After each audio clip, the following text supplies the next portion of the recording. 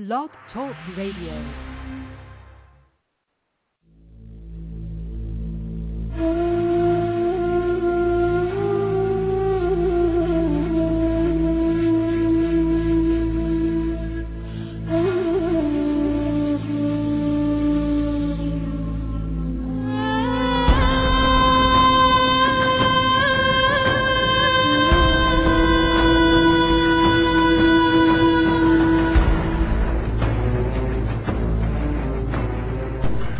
Planet X, Nibiru, megaquakes, nuclear war, martial law, New World Order, FEMA camps, guillotines, aliens, UFOs, fallen angels, Anunnaki. Their Earth will never be the same again. And at that time Michael shall stand up, the great prince who stands watch over the sons of your people. And there shall be a time of trouble, such as never was since there was a nation, even to that time. And at that time your people shall be delivered, everyone who is found written in the book. And many of those who sleep in the dust of the earth shall awake, some to everlasting life, and some to shame and everlasting contempt.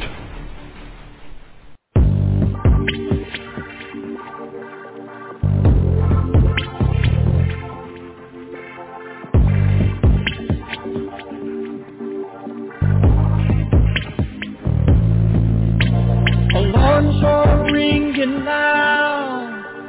You really seem to hear. It's a minute before midnight. It's turning black. Can you hear me?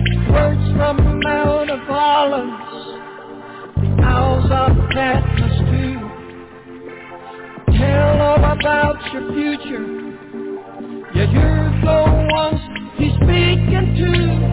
Only those with discernment, not blinded by this world, can see what is the obvious. Hurtling toward the final hour. Oh, can you hear his call? He's reaching out to you. Come while there's still time. The door is closing up.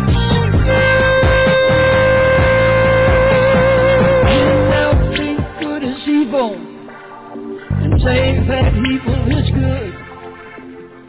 Every man does what he thinks is right. In his own eyes, ignore the truth. Leaders talk about nuclear war. It's now just a push away. Judgment is about to fall on man.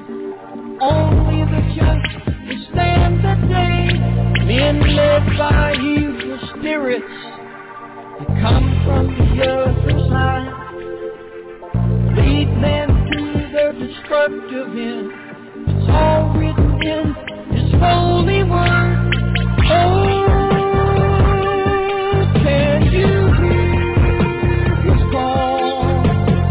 He's reaching out to you.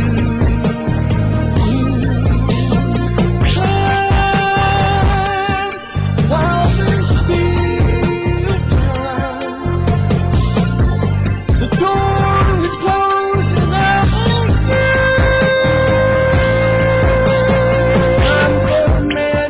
its course. 6,000 years have passed. Now judgment comes upon the lost. No time to waste. Run to the cross. Drunk on lies of this age. Feel too smart to believe. Trade their future for their lust. Blinded by sin, they call you to join them. Drawn into the order that Satan has designed. Men getting ready to sell their soul for a chance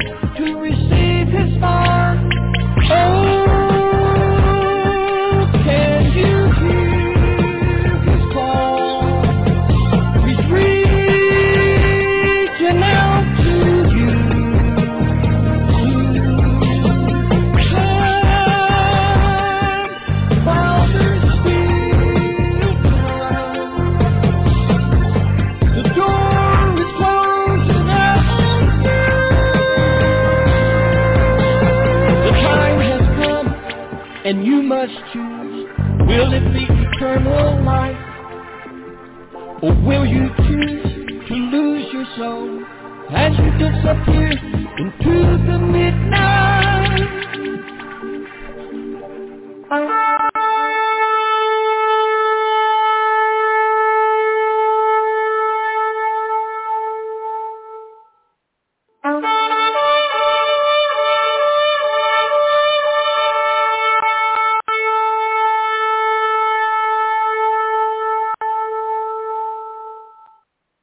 Dear Heavenly Father, Father God, we just praise you and we thank you for everything. We thank you for the water that we drink. We thank you for the food that we've eaten today and hopefully the food that we'll eat tomorrow.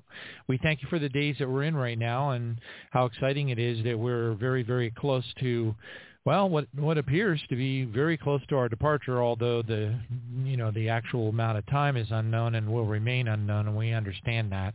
But Father, we just praise you and we thank you for everything, all the many miracles that we have in our lives, and we pray that you will open our eyes in a spiritual way that we're able to even see more many miracles in our walk, because they are highly encouraging to each of us, because we want to know that we are walking in concert, in perfect harmony with your will as best as we can, and we want and we pray in Jesus' name for course correction whenever it is necessary. Father, we pray for all of our brothers and sisters out there that are going through difficult times and struggles, particularly within their families. However, many of them are probably almost certainly are going through problems with their jobs. Father, we know that your scripture warns us and admonishes us that we will go through such trials and tribulations, and indeed even more so during the very end of times, which is where we are today. And we and Father, we just are so excited about how this all tells a story, and that story is that we're leaving real soon, and really, another part of that story, which is so very difficult for us in the flesh to be able to get our arms around, is the insignificance of the things that we're going through, no matter how traumatic they are, no matter how difficult they are, no matter how much they make us cry, no matter how much we just can't take it anymore. Father, we just praise you and thank you for always being there for us, for having given many of us, if not the vast majority of us, a history of things that we can look back upon in our lives to remember continuously that you have always been there for us, and that the outcome of the most catastrophic events that have occurred in our lives has ultimately brought us to a new and better place. Help us to remember the days that we were in maybe 20 or 30 years ago, where we were poor as church mice and didn't barely have enough money to even keep the lights on, yet we remember those days as being some of the happiest days we've had in our entire lives. And what a perplexing riddle that is for each of us to recognize that it is in the times when we are at the least financially prosperous, oftentimes, also times when we are going through struggles, that when we look back on those days, we recognize that those were some of the better days that we did have in our lives. And none of us can understand these things. It is a riddle, and we just praise you for it. But we thank you for helping us to recollect, to remember these things. We thank you for helping us to realize all of the things that we have to be grateful for. I thank you, Father God, that you hear us when we pray. We pray in Jesus' name that you will encapsulate all of our prayers and all of our praise, all of our gratitude, every moment that we just say, Father, we love you. Thank you, Jesus. Thank you, Jesus. Let it be wrapped in your holy fire. Let no demons of darkness in the spiritual realm even attempt to come near it. May they be burned by a continuous ray of holy fire, sticking to them and making them scream in horrific agony in a spiritual realm if they even set their wills against us or our loved ones. Completely encapsulate, we pray, Father God, in Jesus' name, all of our prayer, all of our praise, and all of the time that we spend with you, whether it's in thought or on our knees. And we just give you all the praise and glory, Father, because these are indeed very difficult days, and we need to make that change, that shift, where we're not looking at the awful things and that are are just absolutely closing in on all of us, but instead we're looking at the eternal, and we're looking at the glory that awaits each and every one of us and is ever increasingly closing in, and that glory closes in, and that gets exciting. And Father, we just see these things happening across the world, and we give you all the praise and honor. And we ask you, Father, for the next several days, throughout the next week, Father, for those of us who have to work in the workplace, which has, for many of us, has become nearly intolerable. Father, we just praise you for our jobs. We thank you for our jobs, and we ask you for your anointing, Father. We ask you for, the Arianic blessings upon each of us, Father, that you will bless us and that you will lift your countenance upon us, that you will just anoint our weeks, Father. Make it be a Proverbs 21:1 week. The king's heart is in the hands of the Lord, like the rivers of water. You turn it wherever you wish. We pray for angels to be constantly ferreting out any attempts to come against us. We tear up all demonic contracts. We tear up all demonic agreements, and we rebuke the devil, the demons of darkness, and they may not touch us in the name of Jesus Christ. Father, we thank you for the supernatural peace that passes all understanding to be on our hearts and minds, again, absolutely imbued within the very presence of our spirit and the power of Christ within us, that we will be able to not only go through this next week, but be blessed by this next week, because we see the end, and the end is glorious, because the end for us is the beginning. In Jesus' name we pray and we thank you, Father God. Hallelujah and amen.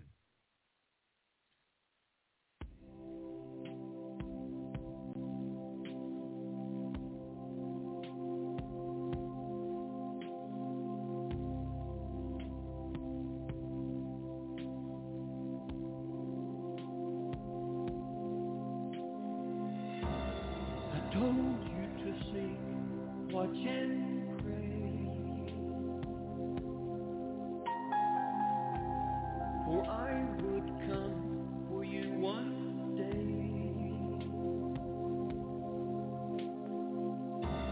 I gave you my word so you would know the time I'd come and take you.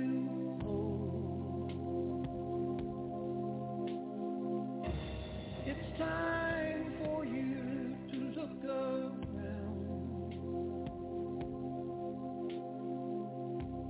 The signs I gave are coming down.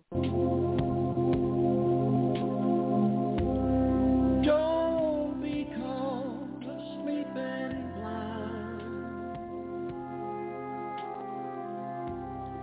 You don't want to be left behind.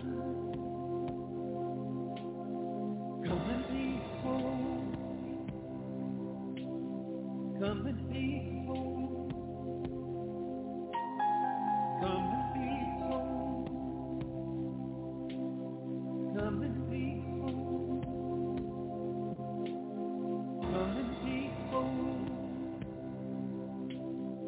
come and behold, come and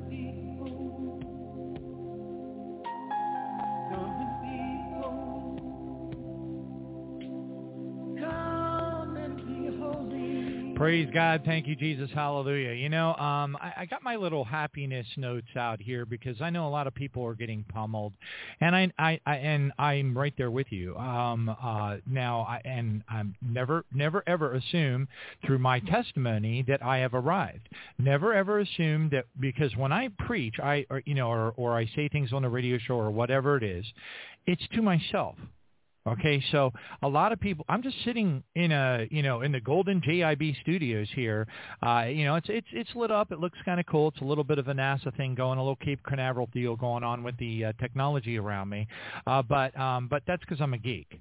Okay, so I will always be a geek. I've been a geek. Even when I was 8, 9 years old, I discovered shortwave radio and got myself something. I don't even remember where I got it from, but like a flea market or something. And when I discovered, I was climbing around on the roof of the house and putting up all kinds of insane wires. And I say insane because really there was no rhyme, reason, mathematics behind how I was wiring things. I was just throwing all kinds of insane.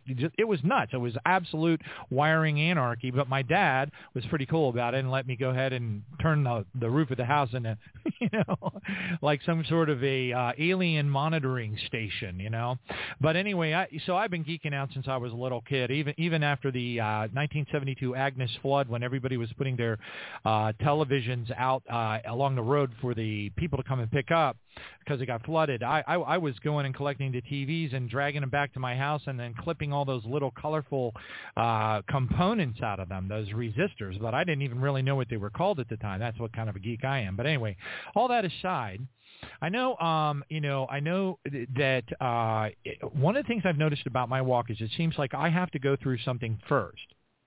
And then I see this wagon train of listeners of the program and people that I know, praise God, that are starting to go through the same or similar things that I was going through. Now, I don't think that we ever arrive.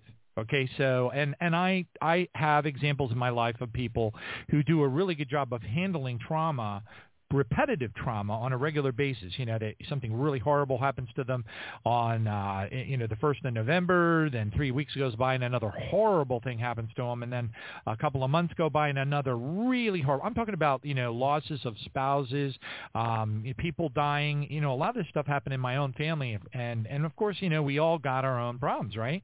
So anyway, so I'm going to just go ahead and share with you, because it helps me, and maybe if it helps even a teeny weeny little bit, anybody out there who's dealing with because it's like, it really is like riding a roller coaster.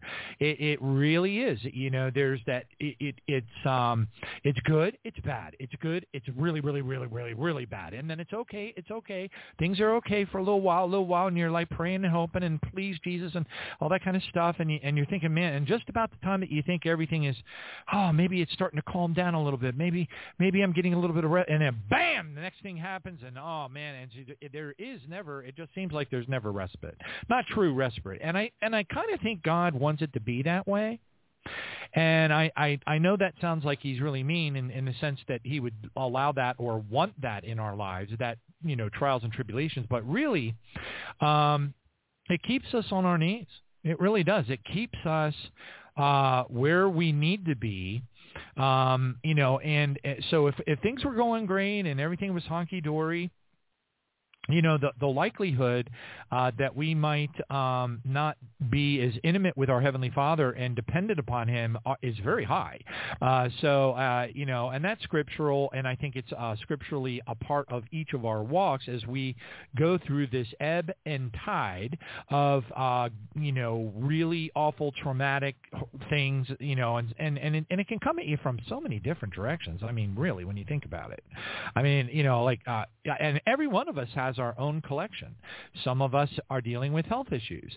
Some of us are dealing with family issues that are just absolutely unbelievably horrible and traumatic. Some of us are going through work issues that are, yes, unbelievably horrible and traumatic. Some of us are going through all kinds of different things. I mean, the losses of dwelling places, having no place to live, not being able to stay in our apartments because they jacked the price up too high and it's outside of our budget now and we don't know where we're going to go. There's a lot of things that are happening to people. I mean, family, I'm talking about cutting your throat kind of stuff.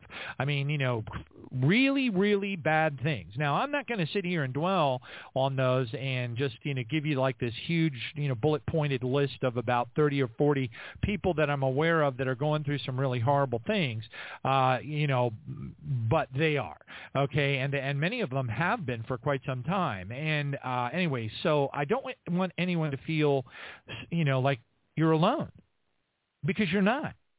We're all going through crummy stuff. I mean, really bad, super crummy stuff.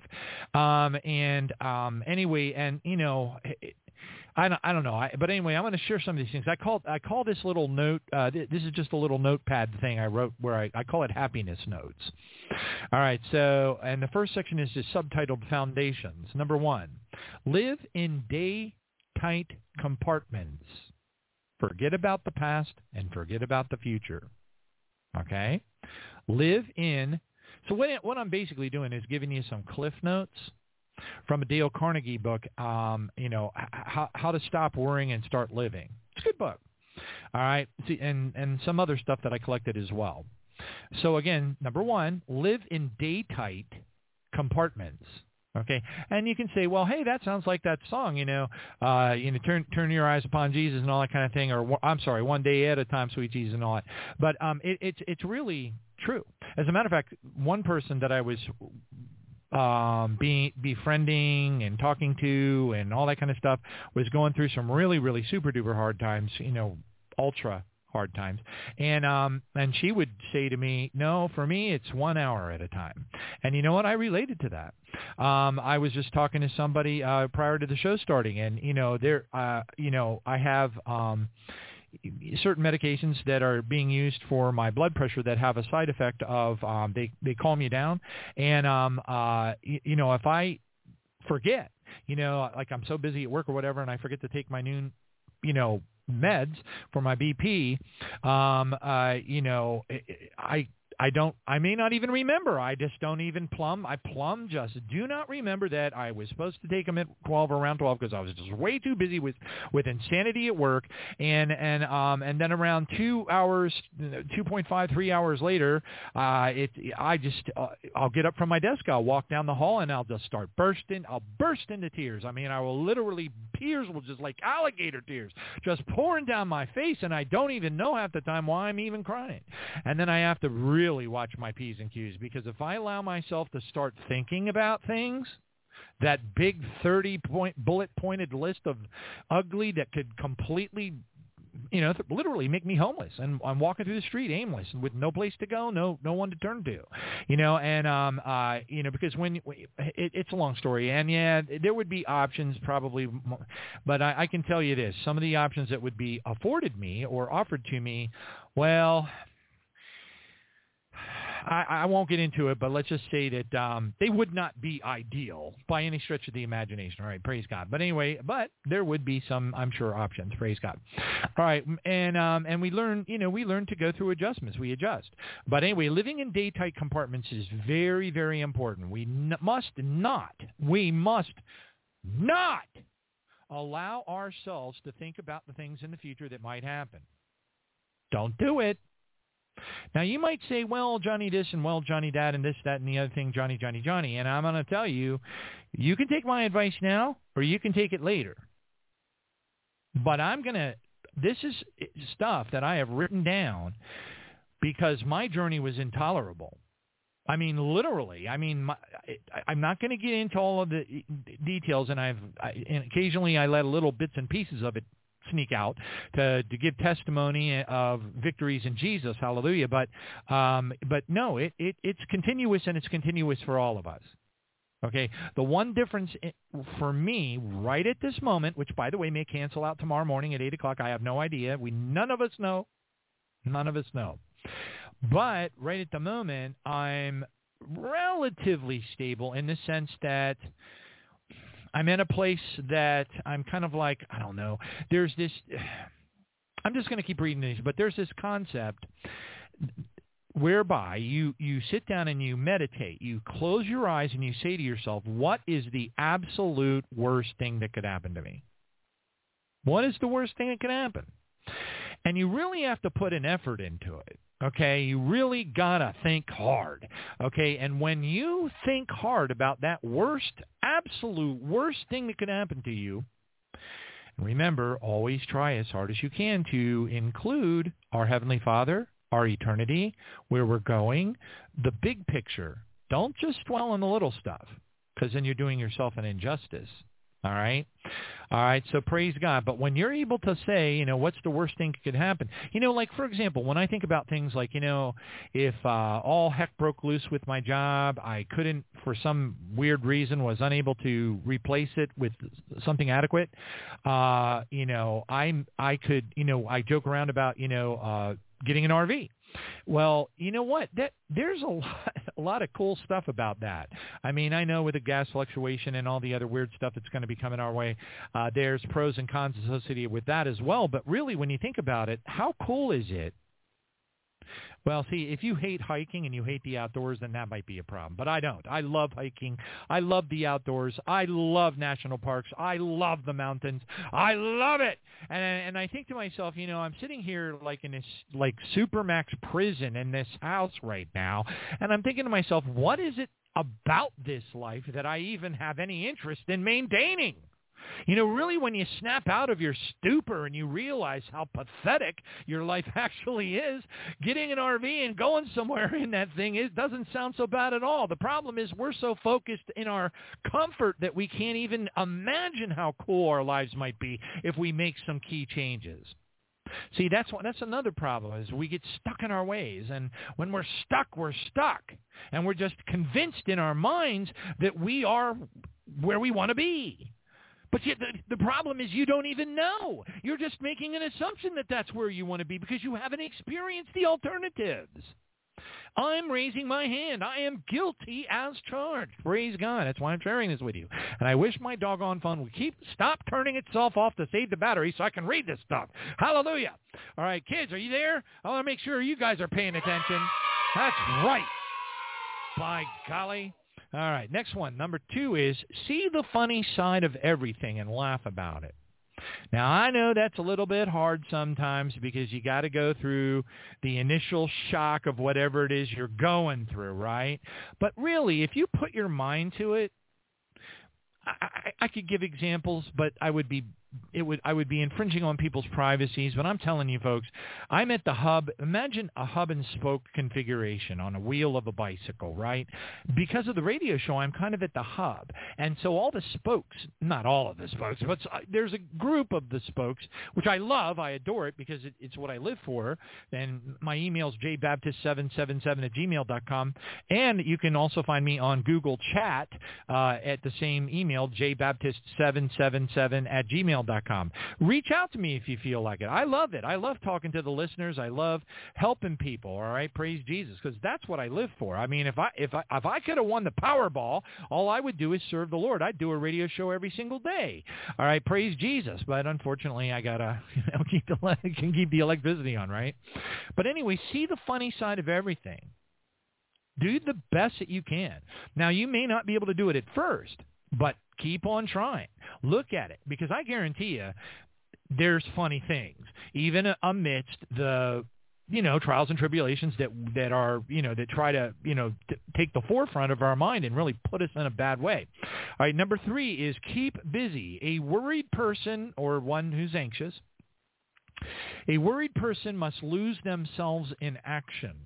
So it's when we are not busy is when we become highly vulnerable to our minds swirly, whirly. Oh my gosh, what's going to happen to me on this next Thursday? I'm going to be in so much trouble. Oh, Lord, I'm not going to be able to do this. And we get outside of that day-tight compartment, and we don't keep ourselves busy enough. All right, and then, trouble, red alert. Another one, number 4, it says, what's the worst thing that could happen, and what are the odds that it would actually happen? There's an old saying that goes something like this: my life is full of cataclysms, of which none of which have happened.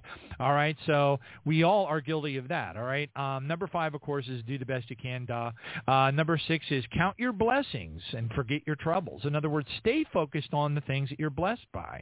Stay focused on the fact that you had a drink of water, that you have food, that you have options. Because a lot of us have options, but we're so focused on what we think we're going to lose that we think in our heads is important, but it isn't. That's the problem. Until it's taken away, we don't really realize how unimportant it actually was. All right, praise God. Thank you, Jesus. Another one, number 7, says, become more interested in helping others. By the way, this one's real important. Become more interested in helping others, because you will be blessed by doing so. This is biblical, 100% biblical, and you'll forget about your own problems. All right, praise God. And then this next subtitle is Complicated Worries. It says, if they are complex, write them down precisely about what you are worried about. Write down what you can do about it. So on the left, write down I'm worried about this. And then on the right side of the tablet, write down what are the options. What can you do about it? All right, number 3, decide which is the best action to take, and then execute the best action as soon as you possibly can. All right, and then there's some memory sayings that I like every day is a new life to a wise person. Every day is a new life to a wise person. Right, kids? Hallelujah. Also, the happy man or woman And it says, happy the man or woman, okay, but happy the man and happy he alone, he who can call today his own. You like that, kids? It's kind of witty, huh? All right, okay, and then, of course, here's that other one I butchered earlier. My life's been full of terrible misfortunes, most of which never happened. Right, kids? No. That's true, really. And then here's one. Today is our most precious possession and our only sure possession. Wow, today. That kind of fits into the day-tight compartments thing, doesn't it? Praise God. And here's one I kind of smile and giggle at this one. I don't really think it's legit. I mean, as far as it actually happens like this, but it does make a point. Man makes plans and God laughs. Okay? Right, kids? We're sitting here figuring out what we're going to do tomorrow, and the Bible tells us to say, Lord willing, because we don't know if we're going to make it through the rest of the radio show, do we, kids? It's true. We're all sitting around worrying about what kind of cataclysm or horrible thing we're going to have to go through, and we might not even be alive for it. All right, true happiness is to enjoy the present without anxious dependence upon the future. And how you do that? With Jesus. It is. It's not easy. It's challenging. We all go through it. I go through plenty, and we're just, it's all about learning. It's all about that fiery trial that is to try us. It's all about bringing us to a new place in our walk with the Lord. It's all about, divorcing and disconnecting the umbilical cord to earthly things that we don't really need, and we probably are not going to, we don't know what the future holds for each of us. What we do know, praise Jesus, hallelujah, is that we are getting, when you think about it, if you go back, and this is just a little bit of common sense logic, if you go all the way back to when we started this radio show back in roughly July of 2011, thinking that the rapture was going to happen like tomorrow and then the next day, and if it didn't happen, then we'd just pick another day, and, there was all these rapture bubbles, and of course I would latch on to them because I wanted to go. I was so utterly focused on going home that I had lost track of why I was here in the first place, which is kind of a travesty, and doesn't do a lot for your eternal landing spot, and ruling and reigning with Jesus. And I had a lot to learn. I still have a lot to learn. We all have a lot to learn. All right. But we got to, we're going to have to struggle our way through it. And we don't know how much longer, how long is it going to be? That's why it is very, very important. Again, I cannot stress how unbelievably important it is to keep our eyes on the midterm elections that are going to be happening in 2 days from now on Tuesday. However, here's the problem. They are going to quadruple down. I like that term. I stole it from a guy who was visiting as a guest on Alex Jones's radio show, and he said, I think they're going to double down and triple down and quadruple down on the fraud. I don't think they're going to allow the power to slip out of their hands. And I was listening to this guy ranting about this, and I thought to myself, yeah, no, I totally agree. So even though, Tuesday's the day, that really isn't going to be it for us. Unfortunately, we're going to have to suffer through 2020 all over again. They're going to commit fraud the same way as they always have and always do. They've even got, I forget how many states it was, but there's a significant number of United States that have their National Guard cyber task force. They got cyber hackers, and they've got them called up, and they're actually supposedly watching somehow cyber activity that's associated with the various polling stations and such like that. Now, I really question how effective that will ultimately be in the long run, because the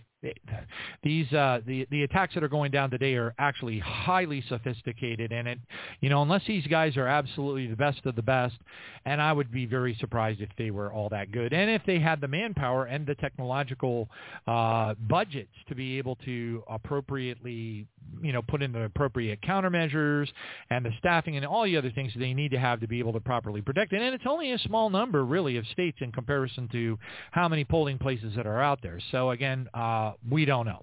All right, praise God. So, kids, real quick, what kind of tree fits in your hand? What kind of tree fits in your hand? A palm tree. Right? Fits right in your hand, right in your palm. Come on. All right, that's cool. All right, because, I mean, come on. That's a winner. All right, kids, what kind of water cannot freeze? What kind of water cannot freeze? Hot water. Kids, what do you think of that one? Yeah, I'm with you on that. That one kind of, that's no good. That's no good. Sister Mary Lee, send some more jokes for the kids. Anyway, we're starting to whittle our way through them. Why does a seagull fly over the sea? Because if it flew over the bay, it would be known as a baygall. Okay. I don't know. What do you think, kids? Kids, come on, snap out of it. Oh, you don't like the baygall. Yeah, I know. It's kind of lame, too. All right, we need some good jokes, everybody. I'm sending out a fleece. The kids are getting bored. Right, kids? All right, on that note, glory to Jesus. Oh, we're still here on Earth. Yo, man, this alien demon-infested rock. Oh, boy. But anyway, let's go ahead and do the news. Hallelujah. Here we go. Ladies and gentlemen, may I have your attention, please? It's not normal. It's just wrong. It's not normal. This is disturbing. Game over.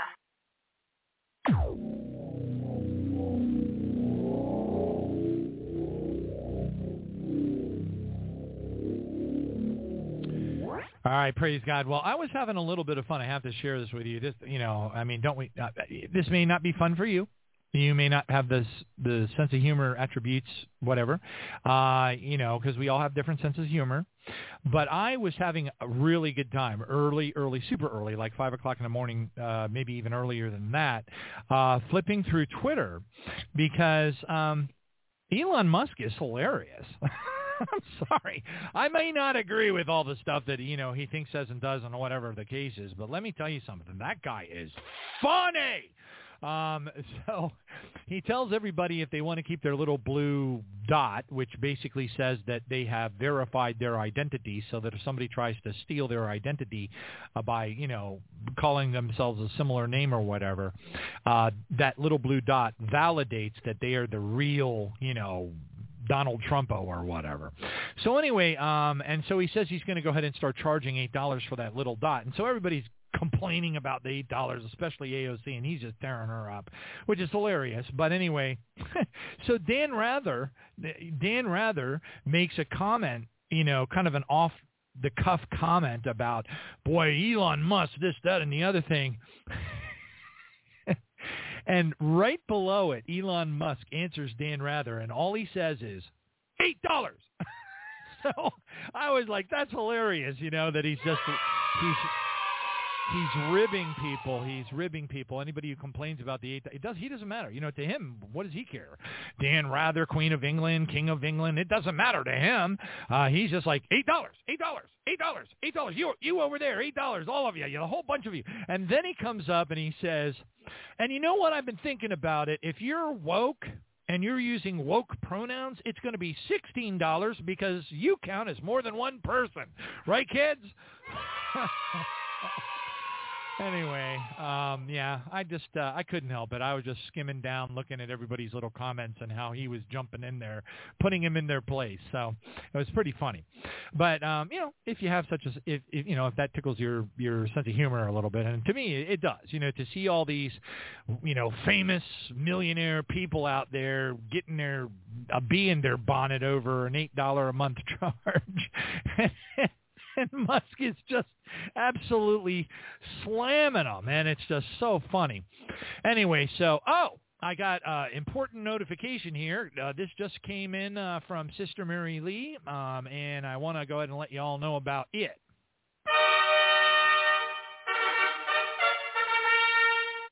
And it is holiday sale. Aldi, which is available with Instant Cart, has whole turkeys for sale. $1.07 a pound with a limit of 2, or 12 to 16 pounds, 16 to 22 pounds average for $12.84 for the smaller turkeys, and as high as $20.73 for the larger turkeys. Now, of course, I want a 24-pounder if I can get one, because, you can't have enough turkey, if you know what I'm saying. Right, kids? Not enough turkey! All right, praise God. Now, I don't know how many of you heard, I don't know if this is going to go off very well over the radio, but I'm going to play it anyway. I just want you to be aware of it if you're not. Okay, and there is this, so the Babylon Bee, which is a spoof place, they make fun of things. They put together an advertisement. It actually appears to be a Democratic, National Convention advertisement for the Dems. When you start watching it, and you're like, oh, and it captures your attention, but then it just gets so funny. Now, the hard part is there are some visuals in here that if you don't see the visuals, you will not, it may not be as funny. I don't know if I can, read some of the headlines and make it more interesting. So anyway, it may not work out really well, but I'm going to give it a try anyway. So hold on a second. Let me go ahead and double click on this. All right, here it comes.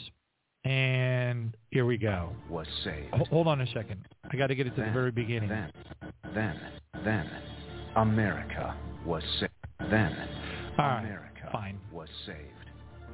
Embraced by the loving arms of our new president, Joe Biden. Biden has brought back kindness and decorum. Liar, man. Look, here's the deal. No, I wish you were in high school. I could take him behind the gym.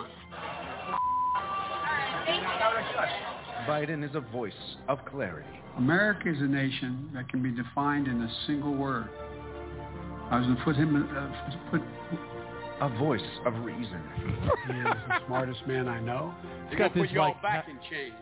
Half-naked guy standing Let me here. start off with 2 words. Made in America. $700 billion and $1.3 billion. Under his leadership, the Biden administration has brought us concerns rising it has inside the White House. Economic prosperity. It has empowered the next generation. You should see the headlines. Now he's falling down the stairs of Air Force One. Continues for another 2 years. He gets up. He falls again. He gets up. Vote he falls for again. Whoever the Biden administration is asking you to vote for. They know what's best. Together, we will ensure things will continue to go the way they've been going forever and ever.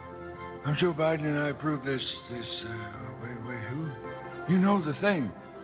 Thanks. Anyway, the people on Twitter, it was all over the place, and people were just cracking up like crazy. And me too.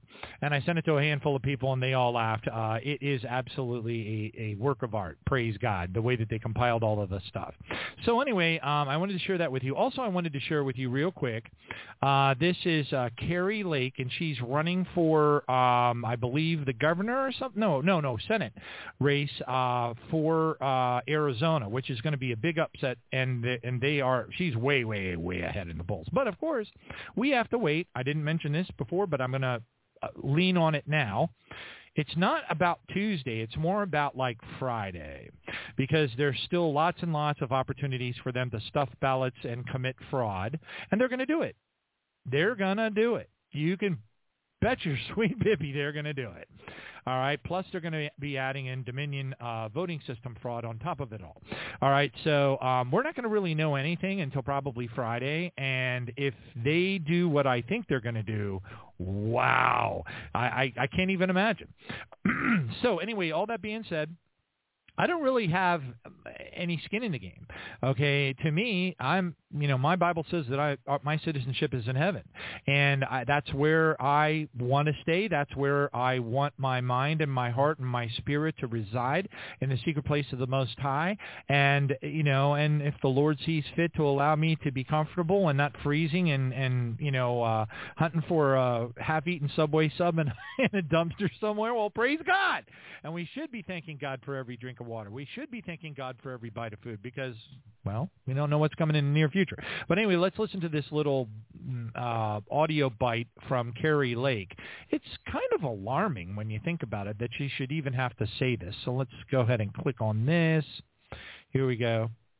And There. Okay, I got to hit the... Concerned today, I'm going to be honest, when I saw Hillary Clinton bad-mouthing me, and she looked angry and actually scared and just completely unrelated. I want you to know, just in case you're wondering, I'm in perfect health. My brakes on my car are in good shape, and I'm not suicidal.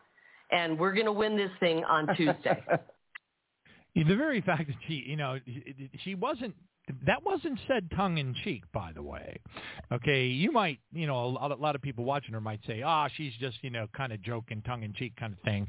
But no, she was making a proclamation because she knows. Why would somebody say that? Because the Clintons are murderers. That's why.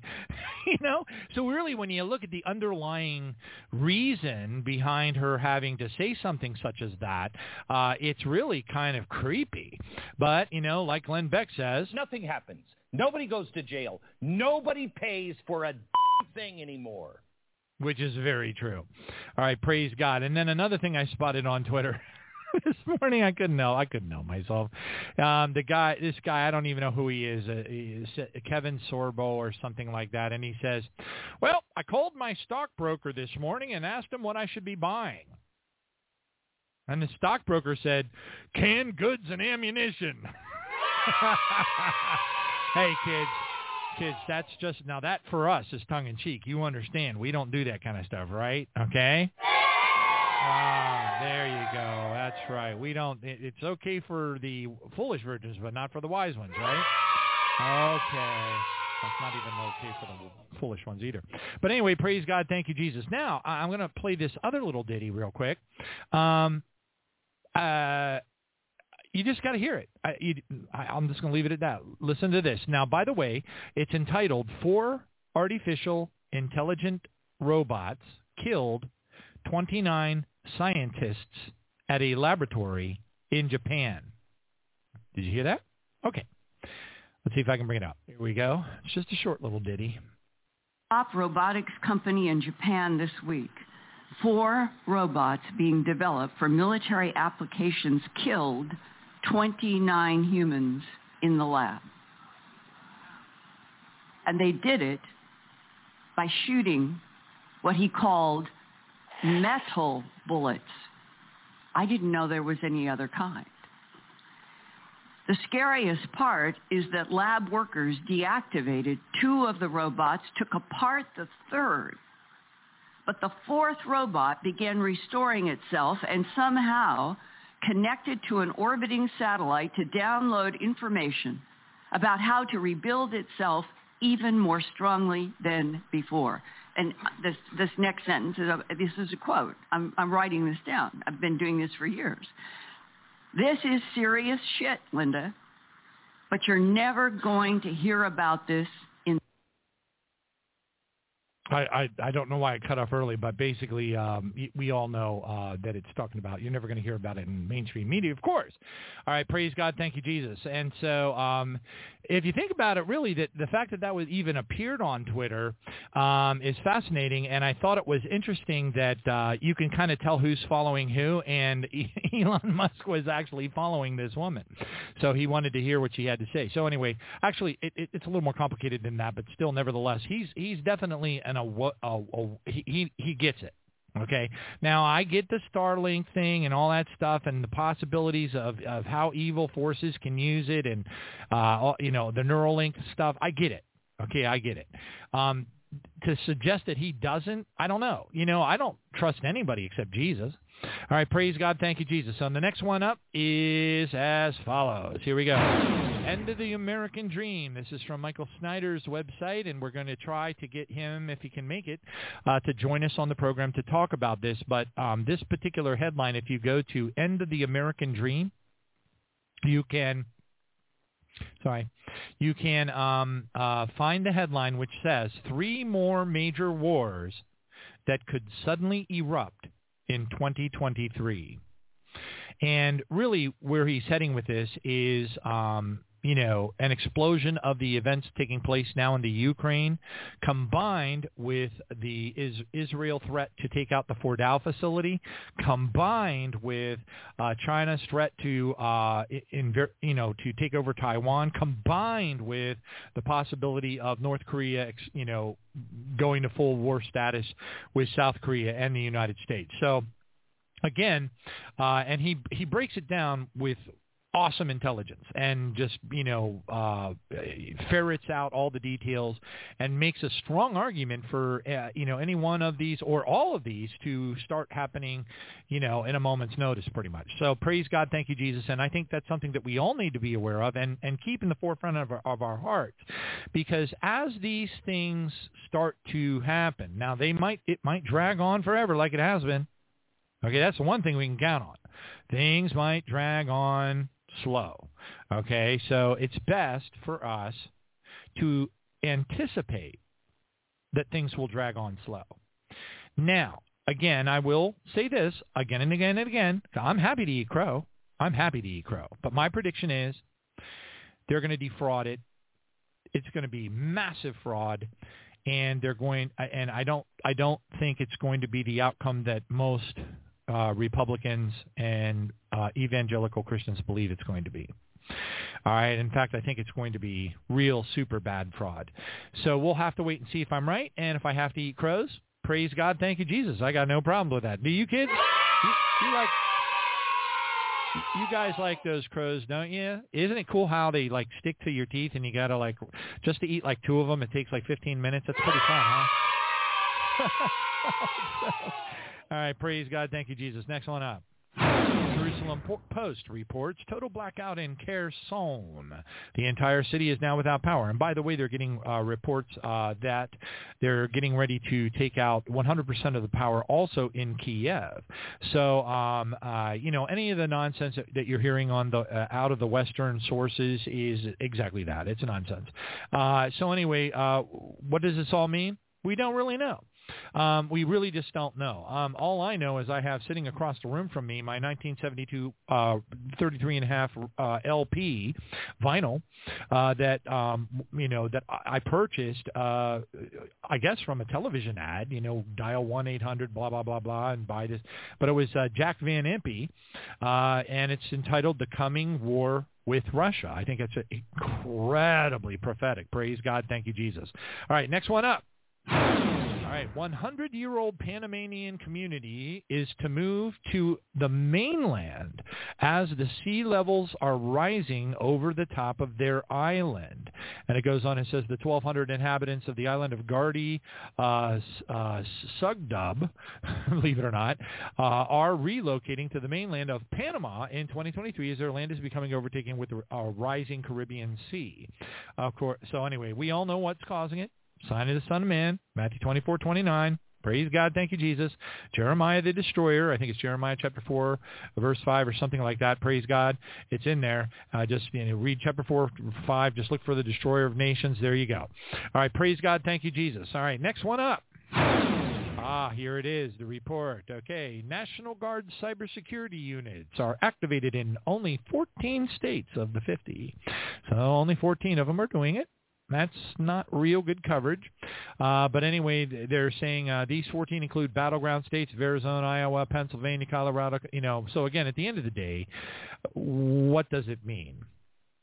I just don't see it changing anything. Again, we'll have to wait and see. And here's the thing. You could say to yourself, well, from my earthly position, I don't like the way things are going right now. I dislike all of the changes that have occurred in the last couple of years, et cetera, et cetera. And you would be, would you have a lot of friends that would be agreeing with you. But again, if the Republicans do take control of the Congress and they start to reverse all of the evil things that the Antichrist and his geriatric cohort, shape-shifting entity, Biden, have instituted, in concert with the wishes of the blue bloods, the ruling elite class of the WEF, et cetera, then what's it going to do? It's going to slow down the inevitable. Slowing down the inevitable will do something good for our Heavenly Father, and that is give more time for those who are not quite awake and aware to come around and say, wait a minute, this is really looking very biblical. So anybody who hasn't put two and two together and said, wow, this is right out of the Bible. There's so many gazillions of people out there that need to be woken up, and that would be an act of mercy from our Heavenly Father. But for us who are anxiously awaiting the transformation of our bodies and stand before Jesus and be like He is, all right, well then, unfortunately for us, it will, it's always, for every action there's a reaction, right? And unfortunately for us, it will slow down the amount of time that we have to spend on this alien demon infested rock, all right? Because all this really bad stuff has to be instituted in order for the beast government of Revelation chapter 13 to be set up, okay? In order for, Obama to have Satan incarnate into him and take power over the world as some kind of fearer, and then start killing people by the gazillions, and don't even get me going on the whole alien invasion thing and how that all intermingles together with it. It is not going to be a fun time on the earth. Let's put it, you don't want to be here. All right, next one up. Hallelujah. Thank you, Jesus. Italian protesters demand an end to arms supplies for the Ukraine. By the way, it's not just Italian. There are a number of different European Union countries that are starting to go to the streets. Some of them have already been in the streets, and the crowds are getting bigger and bigger. And there's even some leaders in some of the European Union countries that are publicly coming out and saying, this is bunk, okay, and they're just, they realize how absolutely insane they're following along with hegemonic the dictatorship of the United States of Babylon the Great. They're waking up to it. And, now some of them, they want to be invited, if you know the movie 2012, and you know how they had they called them arcs, but they were really sophisticated ships that they had built into these, in the sides of these mountains, okay? And they all had, little tickets or whatever, and their pager would go off and say, time to go, because it's the end of the world and all that. Well, these leaders in these different countries, they don't want to get cut off. That's the thing. They don't really understand what the end game is.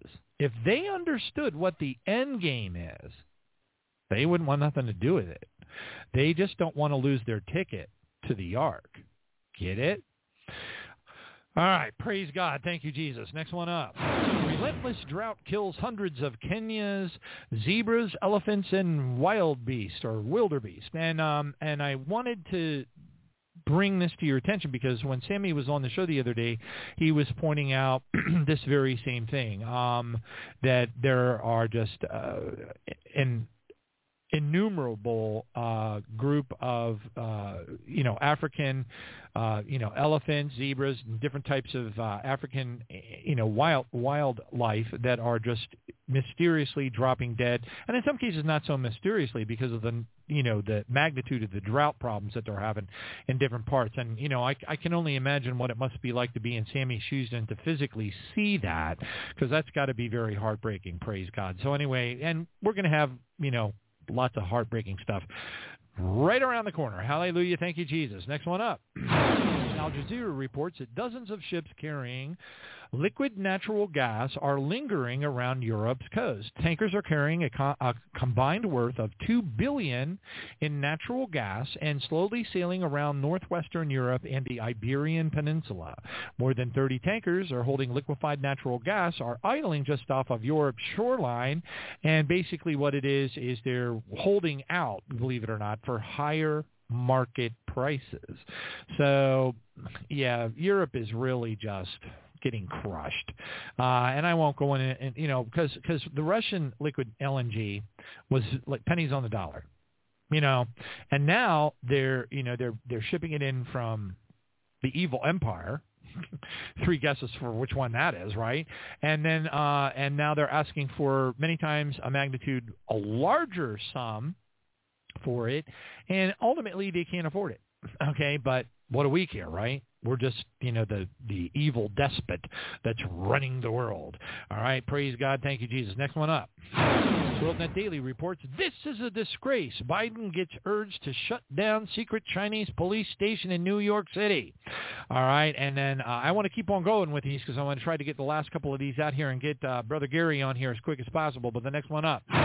Kiev is preparing to evacuate 3 million people. And this is because Russia has let them know in advance that we are going to take out your power in its entirety. Okay, see, they've been knocking out 30%, 40% of the power here, there, and everywhere and all that kind of thing. But now they're turning up the volume and they're getting ready, I believe, according to some reports that I've been monitoring, that the 300,000 conscripts that they called up, they only got about, see, a lot of people think they got more troops in there than they do. But in reality, they only have about 50,000 troops that are in there holding the ground and taking more ground, okay, as they take out command and control and power stations, et cetera, et cetera. But they still got something like 280,000 conscripts, troops that they're going to be bringing in for the big event. Okay, that's when they're going to, basically mow over them like a, quarry truck. All right, praise God, thank you, Jesus. Next one up. Greenhouse crops are under a threat amidst the European Union's energy crisis. So no surprise there. It's everything. I mean, it's everything. Now, I predicted that the diesel fuel scare that many were warning the United States citizens about, even from Congress, that was supposedly to take place Monday of Thanksgiving week and ultimately shut down the United States and collapse the petrodollar. I mean, they literally went to that level of their description on what would happen if the diesel did run out. However, that's based upon the predication or the assumption that there would be no additional supplies brought in. I just don't feel like Thanksgiving is going to be like that. Now, am I wrong? Do I need to eat crows? I don't know. I might have to eat a lot of crows, but my feeling is that it's not going to happen. Oh, you guys looking kind of yummy over there. All right, praise God, thank you, Jesus. All right, next one up. Italian protesters demand end-to-arms supplies for the Ukraine. And by the way, it's been very publicly stated by a number of solid Republican candidates that when, this is how they said it, I'm not saying this is how they said it, when they take control of Congress, there will be no more arms shipments to the Ukraine. We're pulling out completely. All right? So we'll see what happens. Again, my prediction is we're going to see a fraud event that makes 2020 look like, an accident. Okay? But anyway, the next one up. Wall Street Journal opinion piece. It says the big one is coming and the United States military isn't prepared. And basically this is a well-written article regarding, the reality that's associated with where we are today militarily. Okay? I mean, think about the billions of dollars worth of equipment that was left for Afghanistan and in the hands of some pretty creepy, evil, bad people. All right? And then, it's just around and around and around it goes. Where it stops, nobody knows. And that's just the truth of the matter, right? The situation is dorked up. All right. Praise God. Thank you, Jesus. Next one up. The Marjorie Taylor Greening of America. Now, what this is talking about is that she and her belief systems are gaining in popularity. There are not less, but more of the candidates that are maybe to become lawmakers. Who knows? We'll see. More and more of them are becoming more and more like Marjorie Taylor Greene. Okay, so I think that's interesting, except I was disappointed to see a quote in the article, supposedly from her, or I don't know, again, it's just not clear, but it says, how many AR-15s do you think that Jesus would have had? And it says, Boebert asked a crowd of Christian campaign event people in June. And he says, I would go with none, honestly. But her answer was, well, he didn't have enough to keep his government from killing him. I'm like, oh, man. So that's why Jesus said you got wise and foolish virgins. And I feel sorry for the foolish virgins because they are setting themselves up for one horrible time on this planet, let me tell you. Which, by the way, Gary's going to be telling us a little bit more about. Thank you, Jesus. All right, next one up. In existential midterm races, Christian prophets become Republican surrogates. Now, what does this mean? Well, right here in the article, it says 7 years late, prophecy is booming in for Lance Wallenow. It goes on to explain, in July, Wallenow prayed over Marjorie Taylor, blah, blah, blah, blah, blah, and this, that, and the other thing. I'm here to tell you, I will let you know this, that Mr. Wallenow is the founding father of the Seven Mountains Mandate Group. And that's, folks, this is going to be very interesting.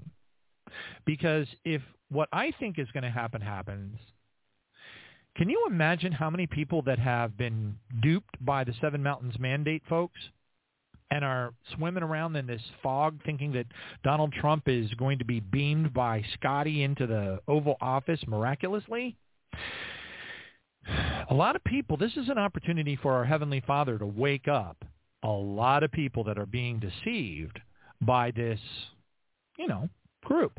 Father, in the name of Jesus, I just pray. I don't want to disparage any one of our fellow believers or brothers and sisters in Christ, but Father, please, in the name of Jesus, anything that you can do, we ask to help our fellow brothers and sisters wake up to the days that we are in right now and not fall into a belief system that would lead them to think that we were anywhere else but where we actually are. Father, awaken them in Jesus' name. We want our brothers and sisters to be ready, and unfortunately there's a lot of deception that is out there, and we pray, Father, forgive them, for they know not what they do. Next one up. The cost to heat your home this winter could rise 30%. That's talking about the United States, and I don't even know what the numbers are going to be over in Europe, which is going to be really horrible. Next one up. Urgency to run. LGBT candidates make history in the United States midterms. Look at this. 678 openly. LGBTQ, LMNOP, QRST, add the Chinese dictionary, cats, dogs, living together, mass hysteria, are actually running. Can you believe it? 678? I'm not even, anyway, next one up. Strange sounds reports, good or bad omen, torrid fireball swarm forecast ahead of the full-blood lunar eclipse on Election Day. That sounds kind of spooky to me. What do you think it means? Next one up. One of those mysterious New York towers looming over New York sidewalks. And boy, they put a picture of this thing. Let me tell you something, folks. I know what it is. It's mind control. Those are mind control towers. They're microwave towers. They use microwaves as the carrier, and then they inject 2 and 4 hertz MK Ultra mind control frequencies out into the public. I wish so bad that you could see this. Please type into your browser. It's from the New York Times. And the title is, What Are Those Mysterious New Towers Looming Over New York's Sidewalks? Okay? I cannot more passionately recommend that you take a look at this, because we're going to start seeing these popping up all over the place, because what they're doing is they're preparing for the Great Tribulation, because they know through Satan, their leader, that it is right around the corner. Next one up. Iran test launches a new satellite rocket, and again, it's not a test launch. You can believe they're putting satellite guided, for guiding their missiles.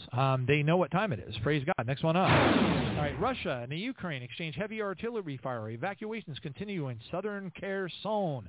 Next one up. Hallelujah. Thank you, Jesus. North Korea reportedly launches 4 short-range ballistic missiles. The firing, the jets, the sorties, the missiles, oh my gosh, the stuff that's going around in the Koreas right now is just absolutely unbelievable. Another headline, South Korea scrambles fighter jets. Listen to this. South Korea scrambles fighter jets after detecting 180 North Korean warplanes. Okay, but hey, And then another headline associated with that, United States B-1B bombers are to join South Korea joint air drill. So in the middle of that, we're sending over bigger bombers. Another headline, praise God. I'm going to jump over with Gary. Biological war imminent. Russia identifies unmanned aerial vehicles, UAVs, over Ukrainian port city of Kherson, equipped with containers capable of spraying bioagents. All right. And then, I can't leave you without this. Klaus Schwab, our favorite Nazi, worldwide global elite Nazi, is now calling for a mass extinction event to usher in the Great Reset. And boy, does he have a wide range of mass extinction events that he can choose from. Praise God. Thank you, Jesus. Oh, and one more little bitty thing here. Bibi has returned. Netanyahu has returned into power, and just so you know, for what it's worth, 2 Jewish rabbis had both said that Benjamin Netanyahu would be the State of Israel's last prime minister prior to the Messianic age. Now let's translate that. Prior to the rise of the Antichrist. Get it? I hope that you do. All right, praise God, thank you, Jesus. And on that note, let's bring on Brother Gary Wayne. Here we go.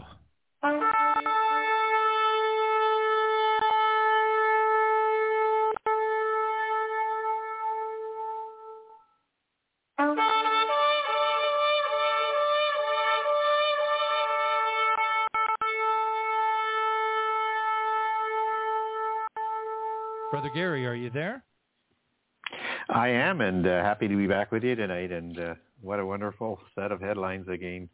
I can't imagine if there was more than 4 sorrows and the birth pangs, how long that list would be continuously. But yeah, it's heating up out there, isn't it? It really is. And the turning point is the midterms, and that the reason why that's so significant is I believe that Obama is the Antichrist. I never stopped believing it. My mother told me he was when I was 10 years old. She didn't know his name, but she described him perfectly. It's just my life. So that aside, because I believe that, and I won't stop believing it, and I know he's manipulating Biden right now behind the scenes. So when you look at all the end times progress that's been made, Gary, can you imagine all that progress being lost? All the evil things that they have done to Europe, to Australia, to New Zealand, to the United States, all the evil things that they have done to these people. Boy, is that a big list. The Republicans will start tearing it all down. They'll start reversing it all. And if that occurs, it's going to slow down the end times progress. And I don't think they want to let go of their power, do you? So what's to stop them from doing a whole nother fraud event like they did in 2020? No, I agree 100%. You know what I mean? I have a brother that I talk to quite regularly, and he is not nearly as as far along in terms of what I see out there and what he sees out there. So I've been warning him that if the Democrats feel like they're not going to win the election, they could do martial law, they could do all sorts of fraud, they could do things we can't even imagine to prevent them from taking over. And that language that they're using out there today, that, it's absolutely, if we weren't in the fig tree generation, these people would be arrested for lunacy. To sit there and say that to vote for Republican is the end of democracy is so illogical and contradictory in the whole statement.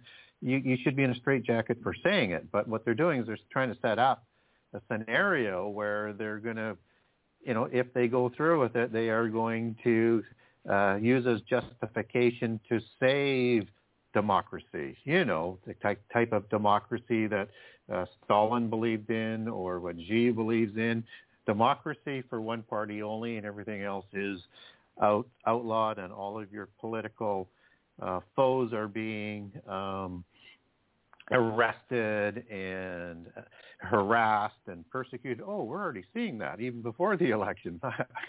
I forget what I'm saying, but you can only imagine on steroids what they would do with the martial law capability, or use that as an excuse to squash the protests for an obviously rigged election that would rise out against that rigging of the election. Everything is teed up for them to do that, and thinking that they can get away with it when they've got complete reign over most of the media and pretty much all of the internet and from around the world. So, yeah, they don't want to see anything that's going to push back against the timetable that they want to move forward with quickly on.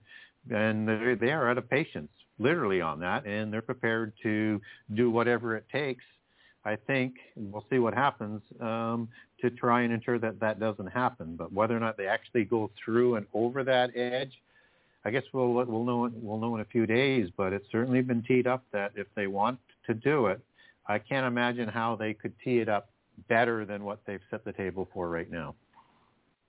Oh, very well said. And we haven't really even seen, the capacity for fraud through the Dominion voting machines.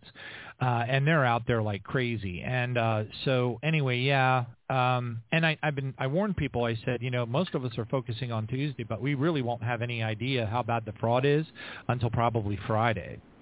Who knows what's going to actually happen, but anything could happen. I mean, really, anything could happen, but, And those delays will come through all of the swing states for the most part, because that's what happened the last time. And they need opportunity to figure out how much they're going to rig the voting to offset what's been in, and they need time to do that. It's not that they couldn't count those within 6 or 8 hours maximum, even if it went overtime, but they also could have enough people out there to count them that night. So there's no reason to drag it out other than you want to do what two mathematicians said under oath after the last election, is that it was virtually mathematical zero, like 1 in about 4 trillion, that when the polls went down and they stopped counting, that the Democrats could win, but yet they did. And this was a mathematician from Harvard and Berkeley, and they did it under oath, with consequences of perjury for submitting the math on how impossible that would be. But yet that just gets totally ignored in the age of fake news. So I know. It's unbelievable. It's like Glenn Beck says. Nothing happens. Nobody goes to jail. Nobody pays for a thing anymore. It's true. And then we sit around with like this deer in the headlights look on our face, like, what happened? But anyway, it's crazy. It's going to be an interesting week, to say the least. But anyway, I'm going to go ahead and turn the mic over to you. Thank you for joining us again. How the Descendants of Giants plan to enslave humankind. Thank you, Brother Gary. God bless you.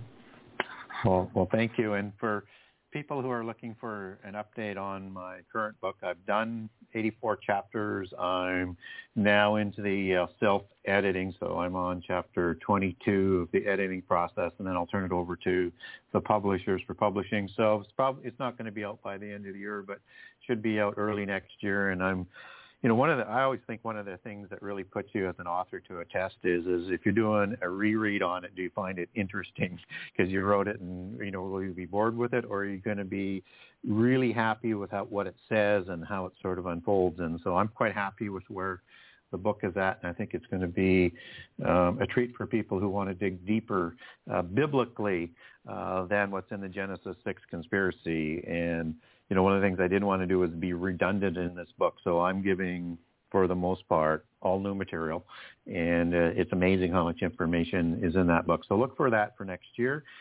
Tonight's chapter is chapter 35 and it's called Curse of the Amalekites. And this is a chapter that transitions the book from the time of the Exodus in section 3 and the conquest of the covenant land and all the Rephaim wars that we talked about in previous shows, and into the time of King Saul and into the time of King David, where for people who have not been taught the details of the language that is in the Bible through their churches, those wars transition into the time of David. Of course, Goliath is a classic example of that, but it is the tip of the iceberg. So chapter 35 is called Curse of the Amalekites. And it's that sort of transition chapter, and then chapter 36 will go into King Saul and his reign, his actual war against the Amalekites. And I think it's such an appropriate chapter because it is one of those chapters that has a lot of end-time implications into it. And it is a book that, if you understand the concept that nothing is new under the sun and what was will be again, as the book of Ecclesiastes talks about, then you know that whatever's going to happen in the end time is going to be a replay, what we've seen over and over and over, only this one will be on steroids. And so when we talk about the curse of the Amalekites, we need to understand that some of the main principles of this narrative is going to show up in the end time, like we'll see genocide again. And when I'm talking about the genocide, I'm talking about the attempted genocide against the people of Israel and the genocide of the Israeli people and the visible tribes that we see today of Judah that, have been persecuted since the time of the diaspora out of Rome. So this will come again, not only against Israel and Judah, and Israel will awaken in the end time as well in the last 7 years, called by name, in preparation for uniting of the bride at the end of the book of Revelations. But Revelation 12 talks about this persecution against the visible people of Judah and all the people who hold to the testimony of Jesus and to God in the end time. And so Satan and the dragon, Satan and this dragon Messiah will again bring about tribulation, as well as will introduce the wrath of God that will bring about almost utter destruction of the earth at the hands of the people who are ruling this world and the invisible ones that are ruling this world. And I tend to sometimes mix in ruining there instead of saying ruling, because that's what they do with their rule. They ruin and they destroy the earth. They make it decay, just as the word corrupt goes back to Hebrew shakath for decay and spoil. And that's how the earth was corrupted before the flood. We'll see that again, and we're seeing that with the development of the sciences. And the Amalekite religion is going to return. And the Amalekite attempt at taking over the Messianic blessings is going to happen. You're going to see a counterfeit Messiah that shows up, and many counterfeit Messiahs, but one in particular is going to say he is the true Messiah. And it has a lot to do with the Edomite-Amalekite connection. And so just sort of lay some end-time overtones that maybe people might want to take a little bit closer look at some of the things that happened in the past, and in particular the Amalekites and their narrative. And what's very, very interesting about the Amalekite people is that this was a nation that was very, very powerful at the time of the Exodus, at the time of Israel coming out of Egypt and looking to take on the people of the land of the covenant and possess that land.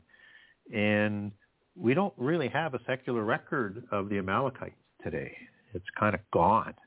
And it's a nation that was pretty much erased from secular records. We have a biblical record of it because it's important for us to understand this history so we know what is going to happen in the end time. And Amalekite was a son of Eliphaz and his mother Timnah. And Eliphaz is the son of Esau, who's the brother of Jacob. And they were living in the land of Edom and Seir at the time. So one of the mysteries of biblical history is what happened to the Amalekites that would have had such an important role and did have at the time of the Exodus and before. So that's what chapter 35 kind of explores. And I lead into the chapter with a verse that I'm going to read because it's just so appropriate to what we're kind of talking about today. And I start at verse 18 in the chapter, but it actually it begins in Numbers 24:17, and it says, a star will come out of Jacob, a scepter will rise out of Israel. He will crush the foreheads of Moab, the skulls of all the people of Seth. And it goes on to say, starting in verse 18, where I start the introduction to the chapter 35 in my book, it says, Edom will be conquered. Seir, his enemy, will be conquered, but Israel will grow strong. A ruler will come out of Jacob and destroy the survivors of the city. And I would note that, Jesus is going to come out of Bozrah, and out of Edom at the time of Armageddon, on his way to take on Antichrist, likely at the Mount of Hermon. That's another rabbit hole, but certainly in that Middle East area, I think, and as my new book it covers in detail, is that it should be understood at around Mount Hermon, where the Baalim had their council of the gods, as Psalms 82 talks about. And so it's so appropriate to understand some of this context that we're going to talk about tonight. And what's also interesting about that passage that I was just reading is that as you go into verse 20, it says, then Balaam saw Amalek and spoke his message. Amalek was first among the nations, but their end will be utter destruction. So it has a similar sort of tone and narrative to what happens in the end time and with Antichrist and with their Agag-like Antichrist figure that is talked about in an Antichrist figure in the book of Numbers, as well as what Antichrist will do in the end time. So maybe as you read that and listen tonight, you keep some of these things in mind, because I think it has, as I say, a lot of important traits to it. So what's interesting about the Amalekites is this is a nation that is going to be occupying parts of the land of the covenant. And they're in the southern part of the covenant land, and in the Mount Seir and wilderness regions and the desert regions of the south. And in terms of Amalek, his mother is of significant sort of interest in terms of understanding the context of the story, because Timnah is the daughter of Seir, who is a Horim, a Rephaim giant. And so you have this new dynasty with this pure blood, matriarchal bloodline of the dukes, the Eliphaz, the fairy bloodline. And as you take dukes back to Hebrew, it's Aleph. So it's this fairy king that mixes into the dragon bloodline mythos that they keep track in their genealogies, that is marrying and is a pure direct bloodline to start a new dynasty with Eliphaz, who's first scion of Esau. And so we have this new hybrid human dynasty that has an instant mythos around it, and this is the nation that has a bloodthirsty oath against the Israelites, and so powerful that this nation grew into that they were described in Numbers 24 as the first amongst nations. So they weren't just this indiscreet, small, little warring sort of nation. This was perhaps one of the most powerful nations, as Josephus talked about them, of that period. They were a formidable foe. Not only were they a nation of hybrids, but they would have had Anakim and Avim and other giants supporting their armies and their power. And as Israel marched out of Egypt, Amalek and the people of Amalek marched out to attack Israel. And this was the Battle of Rephidim that's recorded in Exodus 17 that I covered in past shows. You may want to go back and listen to that after hearing this if you haven't heard the last show. And Israel was the weakest of nations at that point in time, going up against the first amongst nations. They were a ragtag nation of slaves raised on polytheism under Egyptian beast empire rule. And they were not ready for war. They didn't have weapons. They didn't have any real capability to stand up against the Amalekites. And that's kind of how Christians are going to be in the end time, I think, to a large degree, is we're almost going to be helpless, but we will have our faith in God. And so Amalek attacked Israel. And they did it without any stated cause.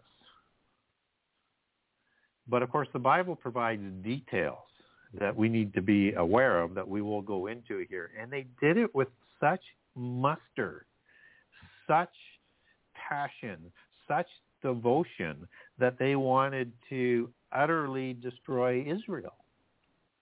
They wanted to wipe Israel from the face of the earth. And we get that sort of understanding later on that I'll come back to again in Psalms 83:4, where you have these hosts of nations, even into the times of David, that are taking this oath to wipe Israel from the face of the earth to be remembered no more.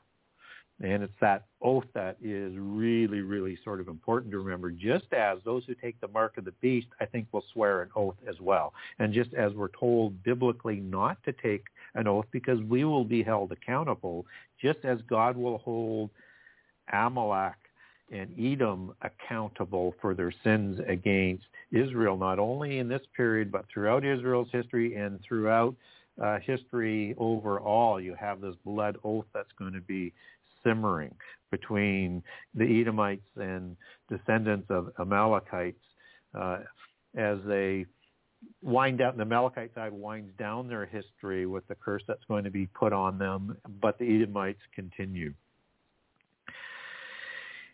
In Exodus 17, they're going up against this nation that is strong in sorcery without any weaponry.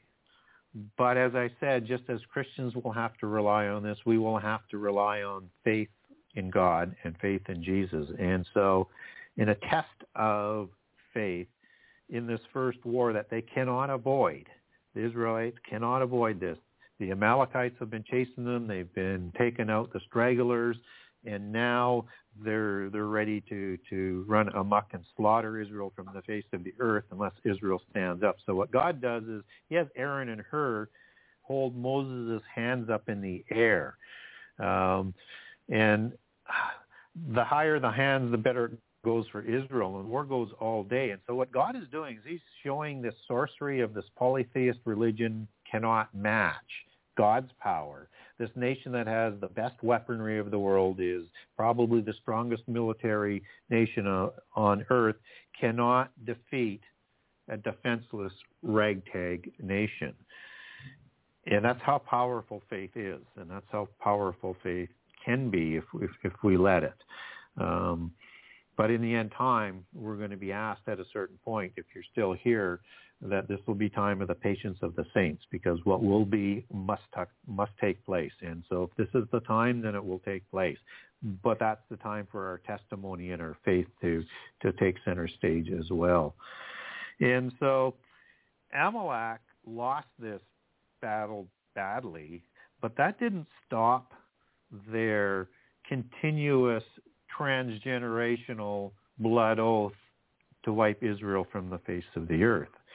In fact, they stirred up all of the other nations to war against Israel. And not just a war against Israel, but to ensure that they didn't take as possession the land of the covenant. And that oath that they're sworn into, all of these other nations, that they should ally, which they do. They have these great alliances Israel will have to take on in the time of Moses' battles, and then when Joshua leads them across the Jordan to take on the dragon's lair of giants. And this is the nation that is telling these other giants to wipe Israel from the face of the earth as well. So you have this broad alliance, a sea of these Gentile nations dominated by giants and the bloodlines of the giants and their dynasties that are controlling the nations of the world to wipe out Israel. And it's an oath that will last generations. It is an oath that is still in place today to the followers of these bloodlines and the followers of these mystical religions.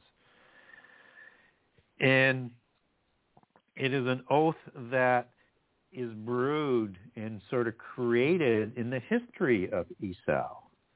This is not just a random attack. This has, it's, as they say, if you want to follow what happens in the world, follow the money, follow the power that goes with the money. Well, here's the money trail that is the underpinning for what the nation of the Amalekites do. This is the descendant of Esau, brother of Jacob, who is the father of the 12 tribes of Israel, the 13 tribes of Israel, as you add a splitting of the tribes in with Joseph and Manasseh. And Jacob loses as a firstborn son, as the scion son, as the occult likes to talk about, just as scioning is such an important role in a play on Mount Sion or Mount Hermon. It's just part of the language. But understand that Jacob was the firstborn son, and he lost not only the blessing from Isaac, inherited from Abraham, but his birthrights and the Messianic promise. All of that was lost to Jacob. And Jacob literally tricked Jacob into losing his birthrights and blessings and Messianic promise. So Esau and this kind of hatred almost gets into their DNA, and it continues down the generations of the Edomites and into the Amalekites. Just as we see that pop up in the time of Jesus, and you have the Edomite kings on the throne of King Herod who want to kill the Messiah when he's coming about. That's not coincidence. That's just a sign of this DNA that's sort of continuing in terms of this blood oath.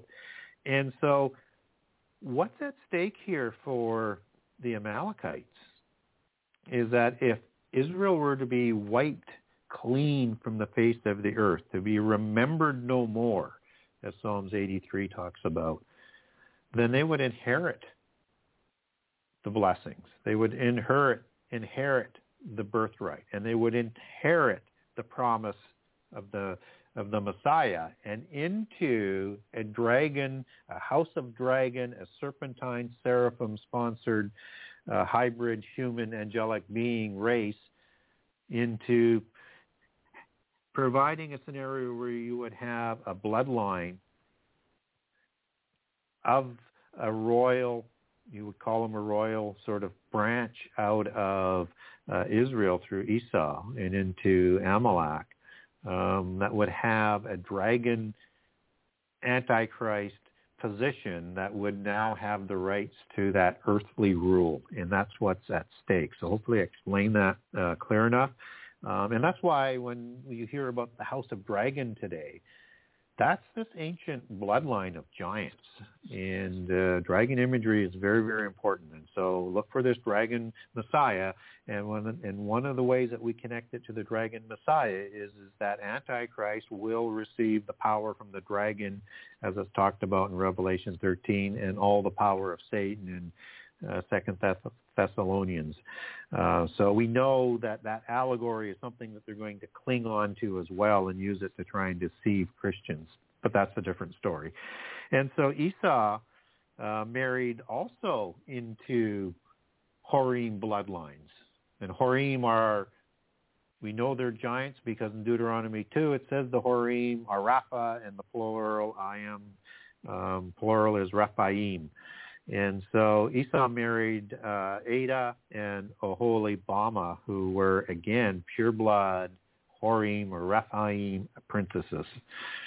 And so when you move into the dukes of Edom that the Esau and the Edomites moved into, then you have that word Aleph, the fairy kingdoms, the elven kings, and of the Messianic bloodline that the Albigensians, the Cathars, and Gnostics so believe in, that is married into that scioning of bloodlines in part coming out of the dukes of Edom, and that Esau and Amalek and Timnah, they were all kings of that elven bloodline as dukes, and the queens were the matriarchal fairy bloodline. So the matriarchal bloodline is fairy, and the patriarchal bloodline of the males is the dragon. That's part of that occult imagery that gets embedded into their coat of arms and into their genealogies. Won't go too far into that because we have a limited time, and we could talk all night on that because that's a huge subject as it is. But so Amalek wanted to usurp Esau's lost blessings by wiping Israel from the face of the earth. And this is why Judah and Israel have been under genocidal threat throughout their history. Israel's lost. They will awaken, but Judah has had to face this since the time of, alone since Israel was lost into history in about 721 BC with the Beast Empire of the Assyrians taking them off and dispersing them for violating the covenant. And, of course, Judah has violated the covenant, too, which is why their hearts have been hardened until they're brought back in the end time, as the book of Romans talks about. And so the world bloodlines that rule this world for the invisible ones are wanting to continue to try and wipe Christians in the New Covenant and the people of the Old Covenant out. And Antichrist is going to inherit this blood oath as part of his DNA and is going to swear people to an oath with the mark of the beast to not only wipe out Christians, which they will en masse for refusing the mark of the beast, just as Babylon was doing that before in the tribulation of the first 3.5 years, and probably even 3 years before, as you get tribulation in Revelation 2, 9 to 10, of 10 days or 10 years, as you match that up with the timing of Daniel and the days that are numbered in both Daniel and Revelation. So this is what's going on with that war, but it continues after the war. And so horrendous was this first war at Rephidim looked upon by God and by Israel and by Judah that God instructed that Israel never forget this. In 1 Samuel 15:2-3 and Deuteronomy 25:17-19 really sort of helps you understand how serious that was. So, and the reasons that are provided are Amalek showed no fear of God for their actions. They're acting like brute beasts and would be slandering God, would be slandering Israel, would be slandering their destiny. And they felt secure that they could do this not only from their own strength, but backed by the gods of the pantheon that they worshipped. And so they would induct all of the blessings and the birthrights and the Messianic promise into this polytheist religion that employed sorcery en masse, which is why God used that scenario at Rephidim to defeat them the way they did, to show the world that the gods of the pantheon can't help these nations when God makes a stand. And that will be the case at Armageddon as well. And so in Exodus 17:14, in the time of the battle of Rephidim, God instructs Israel to never forget, to remember always, and that when God gives Israel rest in the future generations from their enemies, that they are to blot the memory of the Amalekites from under heaven. And this is going to be something that is kept within the culture of Israel and be recited again in the time of King Saul. And it is fair justice if you want to look at it that way. So just as the Amalekites and the nations of the covenant land want to wipe Israel from the face of the earth, wipe their memory out from under heaven, that is the curse that then falls onto the Amalekites. An eye for an eye, equal justice. That is the curse that will happen to those at Armageddon. That is the curse that will probably happen again at the end of the millennium. Nothing is new under the sun. It continues, and it continues all the way to the end of the millennium, that this is going to continue to play out. But we know how it ends, which is the good part. So in Deuteronomy 25, Israel again is told to remember Amalek of old and what they did. And when given rest from their enemies, to blot their memory, blot the Amalek memory from under heaven. And then in the time of Saul in 15:2, verse 2, verses 3, or verse 2 to 3, Saul is instructed and commanded by God and Samuel to punish Amalek for the crimes of the Exodus. This is the D-Day, but it's not to just attack them. His instructions are to utterly destroy them. That's the Hebrew word haram that I've talked about in shows past. That is a ritual punishment that is done with a lot of solemnity for incredibly evil charges that are set against them for the evil that they did.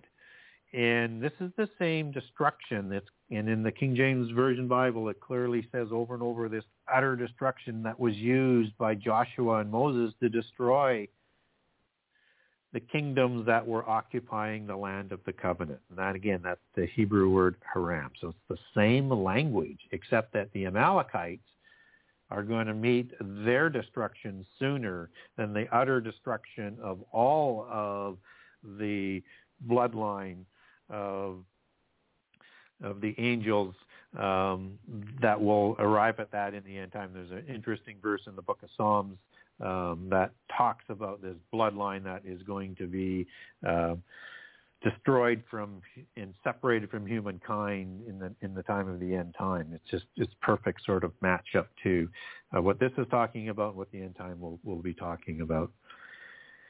And that Saul is told to put to death all men, all women, all children, and all the animals of the Amalekites.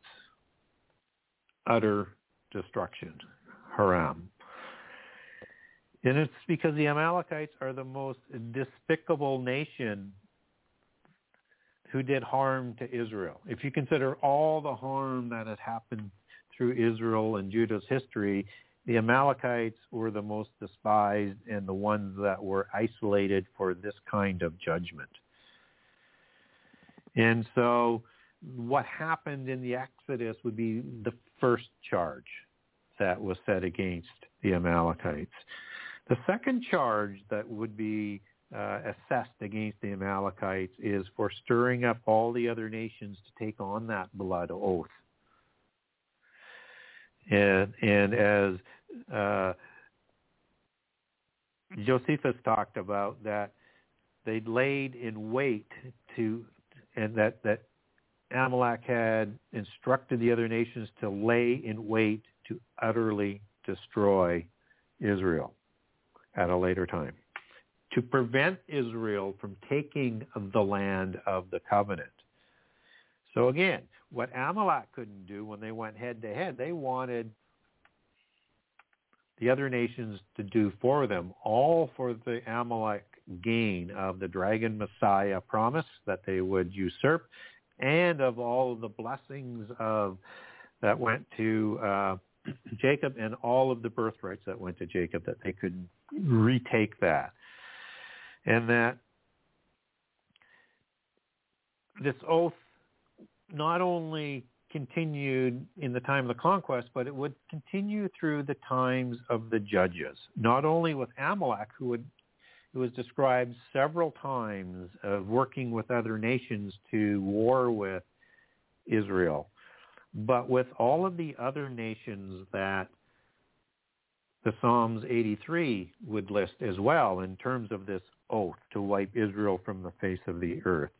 Edom, which is that greater nation than the Amalek. It's that group of people that were settled in the Seir region, just as Seir was the patriarch for the Horim that settled in the Mount Seir area, likely named after him or after a fallen angel, because Seir goes back to the Hebrew word Sair, and Sair is a satyr or a goat god or a degraded fallen angel that's described in Isaiah 13 and 34. And so the other nations in there, including Edom, is Ammon, Moab, Amalek again, the Philistines, and Tyre, and also Assyria. And that they would continue to try and destroy Israel through the age of the judges and into the time of King Saul and into the time of King David as well. So that when we understand the wars that are going on, it's a transgenerational war. And even though the giants would be moved out forcibly from the land of the covenant, those bloodlines continued into dynasties around the world. They're the dynasties of the beast empires, whether or not it is, originally Egypt, whether or not it's Assyria, Persia, Greece, Rome, and the end-time empire, and then Antichrist, which is the 8th empire, as Revelation 17 tells us. These are those bloodlines. This is the dynastic divine right to rule that they believe that they received from Mount Hermon. And so in the time of King Saul, he actually goes to war and defeats King Agag. And so that name Agag shows up again, just as Agag was a king of the Amalekites who had the arrogance to think he was like the coming Messiah of Jesus, as he's described Messiah-like. That's that dragon Messiah that goes back into history, just as the spirit of the Antichrist has been with us for a very long period of time, and it remains with us, always looking for that opportunity to bring that Antichrist figure to power before the ordained time, because that's the ultimate thing that they would love to do, is to try and discredit God, but of course they cannot. And so King Saul does defeat King Agag, but he doesn't kill everybody. He doesn't do what God specifically instructed him to do. And as we covered in, I think in the last show and the show before, as in the covenant of kingship, to continue this war as part of the covenant requirements, he does not follow the letter. And so Samuel is the one who actually kills King Agag. And that Saul, because of this, is going to lose his hold on the throne, and it's going to be transferred over to King David. And King David is going to have to take up the cause. And King David is introduced to the giant wars at a very young age, because he's the one who has to take on Goliath at the time, as he's still a teenager, at the time of King Saul, who's still king over there, and he's the one who's going to actually kill Goliath and take his head. And then he's going to take on all of the nations, including the Amalekites, doing a cleanup operation on the Amalekites in the south, and then also Amalekites that also have a set of people or a civilization, towns and city-states that are more towards the eastern part of the covenant land and across the Jordan River. So he cleans that up as well. And so you have what you think is the complete sort of destruction of Amalek in the time of David. And we actually get told David completely destroys the Amalekite people. But seemingly a remnant does survive, because in the time of Esther, in the time of Judah in exile in Babylon, you have another connection to the Amalekites with Haman the Agagite. And an Agagite is, as it's defined by its original definition and title, is an Amalekite by definition. And the Agagite is the title of kingship for the Amalekite bloodline. And we get this Haman, who is sitting as the most important prince of the council of kings that around the Persian king of that time, is how highly that bloodline and the Elah bloodline, the Dukes of Edom, is still honored at that time with the Persian kings, who, without coincidence, will take their bloodlines back to the Aryans. But that's another story. And a direct bloodline is they believe that they were an Aryan bloodline, and they had different colors, like they had black hair and big black, bushy black beards versus the blonde and red hair and pale skin. So anyways, you have the Haman the Agagite in the time of Esther. He is conspiring to wipe Israel from the face of the earth. And of course, Israel does survive that. And so charge 3 is this continuation of the oath and this continuation to have other people to line up to try and destroy Israel. Unfortunately, it does continue until the times of you even have in the time of World War II, you have the Holocaust that is waged against God's people.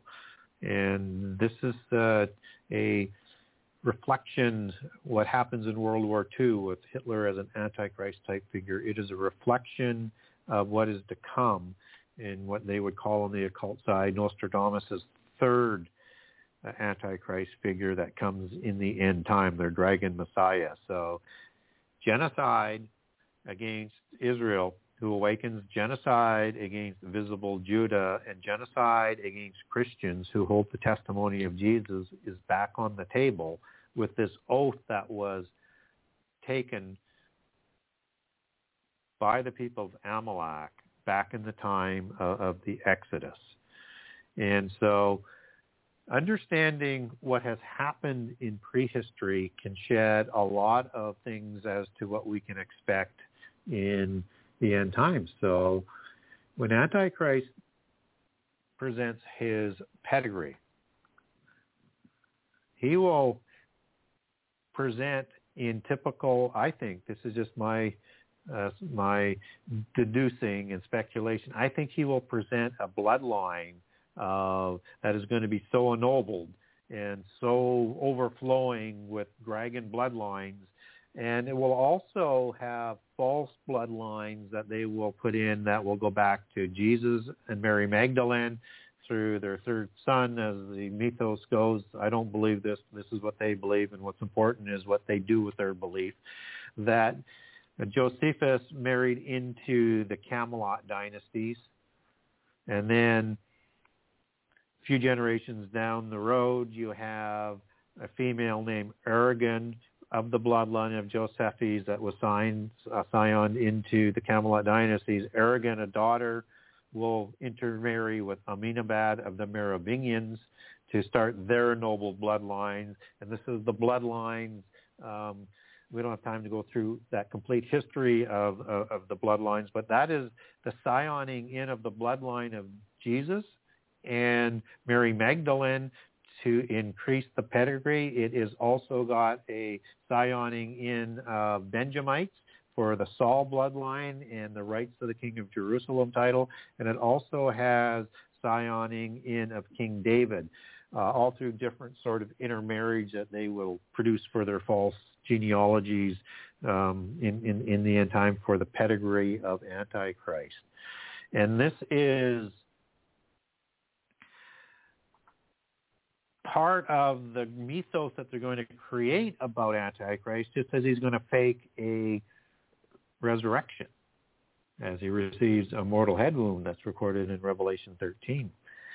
And he's going to take credit for an Armageddon kind of war to counterfeit Jesus coming back at the true Armageddon when he defeats Antichrist. So he's going to have a war that is so convincing, so large, that it will fool even the elect that this must be the dragon Messiah. And he will usurp and make a false claim to, probably through his pedigree, again, his bloodlines, that he is the rightful inheritor of the Messianic blessings, the standard blessings, and the birthright, and because he has the bloodlines of the Merovingians and the kings of Jerusalem who take their bloodlines back to the Merovingians, the rightful king of Jerusalem, that he will accept as his title at the abomination. And that comes through, and I've talked about this in the past, through Joshua providing Jerusalem to the Benjamites. And that's why that Benjamite Sion is so important to understand as well. So all of this will come to full head in the end time, and it will help provide some Well, how about that? Gary dropped just as he was wrapping up the program. I wonder if he's going to call back in and still wrap it up. I know he's very prompt. So I saw the clock ticking down to the 9 o'clock hour, and I thought to myself, well, he's obviously wrapping up his teaching for tonight. And then all of a sudden I was like, wait a minute, why has everything got quiet all of a sudden? I'm like looking at the console and going, oh no, caller blank, blank, blank, blank, blank has dropped. So anyway, yeah, it would be, Gary's probably thinking to himself, what the heck? I was only 20 seconds away from the show being over anyway, so I'm kind of thinking he's probably not going to call back in. But anyway, I will share with you, just in case you're interested, and I'm very interested in his new book. But again, if you want to kind of keep up with things, read some of the summaries of the various chapters of the book, it is a fantastic book. It is absolutely second to none, and I say that because not only my opinion, but also the opinions of others who I've hooked up with the book. And I had one friend who was, he was naughty and he got incarcerated down at the local jail for a while. And anyway, I got him the book, and boy, he said that thing went around the the jailhouse, and just about everybody in the entire place had read the book from from the beginning to the end, and were absolutely blown away by it. So, again, it's Genesis 6 conspiracy.com. Again, Genesis 6 conspiracy.com. Now, if you were to type that in to DuckDuckGo, not Google, DuckDuckGo, and you just typed in Genesis 6 conspiracy, Gary Wayne, it pops up as like the second link down. So you'll be able to quickly find that. I'm double checking to see, and just in case he did call back in, and I see that he didn't, which of course is what I would have done. So again, also in today's program, that's published on blogtalkradio.com/tribulation-now.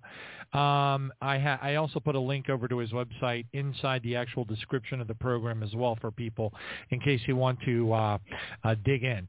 Also, I wanted to ask Gary if he had, because he was. He wasn't sure what the final title was going to be of his new book, and I remain curious as to what that's going to be, so that we can, ultimately start looking for it and keeping our eyes open for it, because it's definitely one that I want to have in my collection. But anyway, God bless you all. Thank you all for joining us tonight.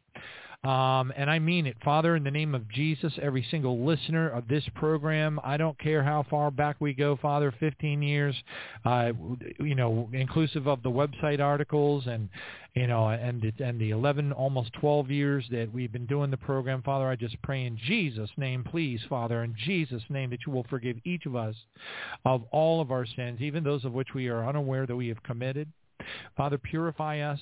Bring us to that place, whatever it takes, the fiery trials that are to try us. Father, bring us to the place that we need to be eligible. Not just many are called, but few are chosen. We want to be part of that few that are chosen, part of that barley harvest, and we want to be as productive and bless you and just, glorify your name for every moment that we're on this earth, visiting the widows and the orphans and helping people out and touching people's lives through the love of our Lord Jesus. And Father, we just pray that you will overflow each of our hearts with love for you and absolute adoration and intimacy with our Lord Jesus in the days that we have ahead of us, that we would fall into a special place of trust. And no matter how bumpy the roads get, we trust you, Father. Let us live the lives of the Job 13:15. Though he slay me, yet we will trust you, Father. And we just love you. We thank you, and we just praise you for a great week ahead for every one of us, no matter how ugly it appears.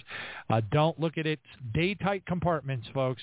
Keep your heart and mind focused on Jesus. Continue to pray no matter how, and praise no matter how difficult things get. And we're going to get through this next week. We'll see you Wednesday night. That'll be the day after the fraudulent election. I say that with great authority, I guess. Wednesday night. We'll see you Wednesday night at 7 p.m. Eastern Time, Lord willing. God bless you all.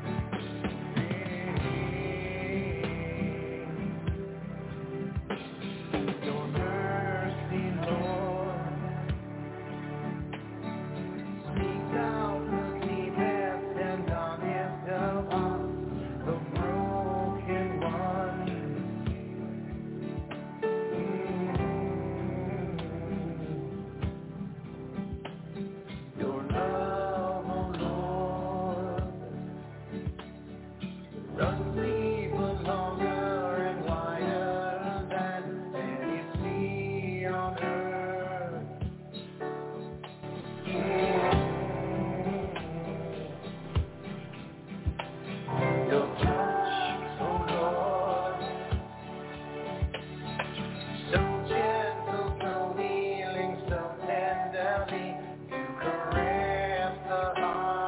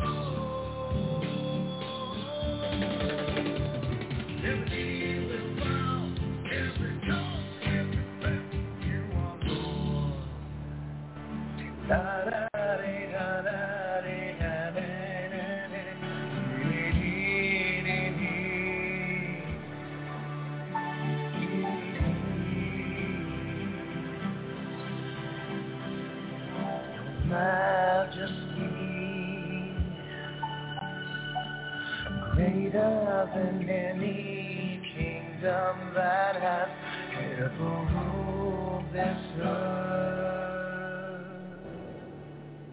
Okay, Brother Dan. Glad to be here again on God's Healer 7. I got this word on Saturday, June 15th of 2013.